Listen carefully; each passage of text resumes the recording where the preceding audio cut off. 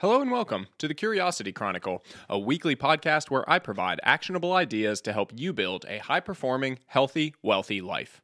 Today's podcast is brought to you by AG1 by Athletic Greens, my all-in-one daily supplement.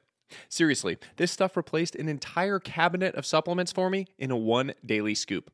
To find out why, go to drinkag1.com/Sahil and take advantage of a limited time offer.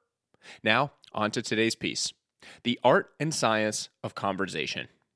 Anthropologist Margaret Mead was reportedly once asked by a student what she thought of as the earliest sign of civilized human society.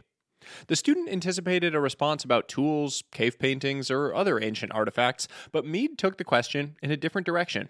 She explained that the remains of a healed, broken femur were the first sign of civilized human society. Why did the anthropologist hold this seemingly obscure human skeletal remain in such high regard? The human femur is the longest bone in the body, connecting the hip to the knee, and is particularly important for our survival in the wild.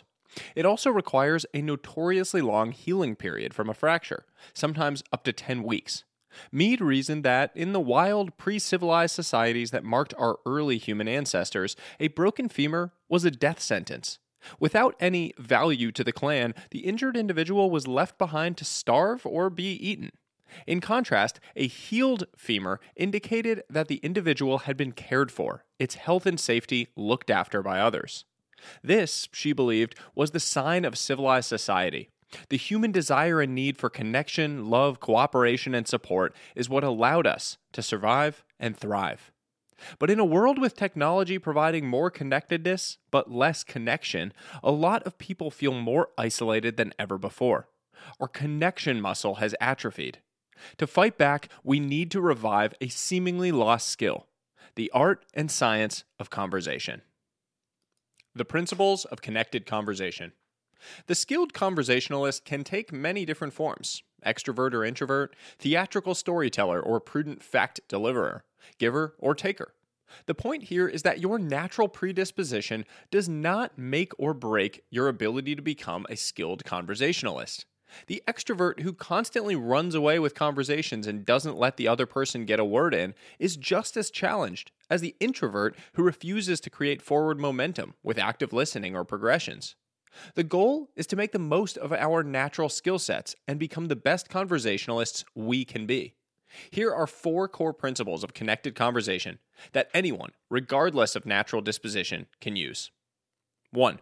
Create doorknobs.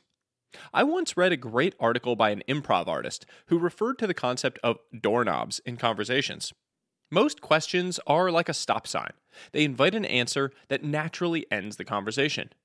Doorknobs are questions or statements that invite the other person to open them and walk through. They invite the other person to start telling a story. A question: where did you get married? Becomes a doorknob: how did you decide on the wedding venue?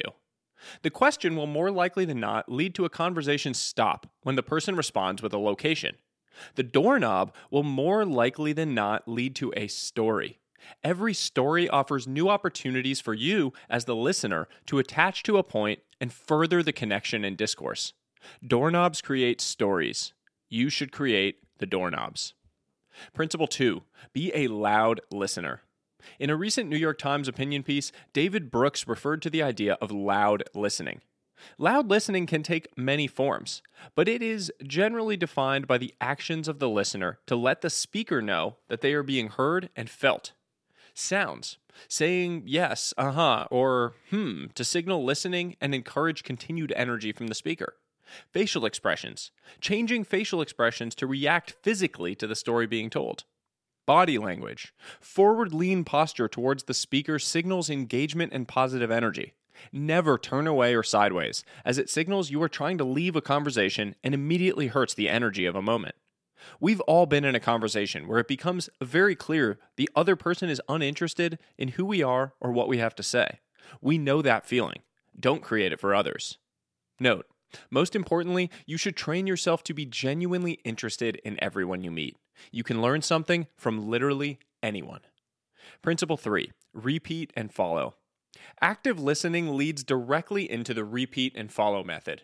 repeating key points back to the speaker in your own words, and following on with an additional insight, story, or doorknob. This is an opportunity to relay the things you agree or disagree with to the speaker and show the engaged listening. It builds conversational momentum and cements connection. Principle 4. Make situational eye contact. Eye contact is nuanced. Too little and you look shifty. Too much and you look psychotic. I like situational eye contact. Deep and connected while they speak, organic while you speak. It's okay to gaze off while you think, but use eye contact to emphasize key points and moments in a story. If you focus on those 4 core principles, you'll immediately improve your overall ability as a conversationalist. Specific conversation tactics. Here are a set of great doorknobs that I like to use in conversations. Choose a few to incorporate in your toolkit and use them the next time you're in an unfamiliar social or professional situation. I'd recommend thinking about your own response to these topics, as you will likely encounter situations where the person flips them on you to get the conversation moving. Conversation starters. What are you most excited about right now, personally or professionally? What was your favorite or least favorite thing about your hometown? What's the origin of your name? Why did your parents give you that name? What was the most interesting thing you've read or learned recently? What was the best movie or show you've watched recently? What characteristics made it so compelling to you? What's been making you smile recently? If you had an entire day to yourself with 0 responsibilities, how would you spend it? Conversation developers. What do you remember as some of the more formative moments of your life? What made them so formative? What do you feel you've changed your mind on recently? If you could have dinner with 3 to 5 people from any point in history, who are you choosing and why? What has been something you've purchased for under $100 that has really made a big difference in your life? Tell me more about how you escape or unwind.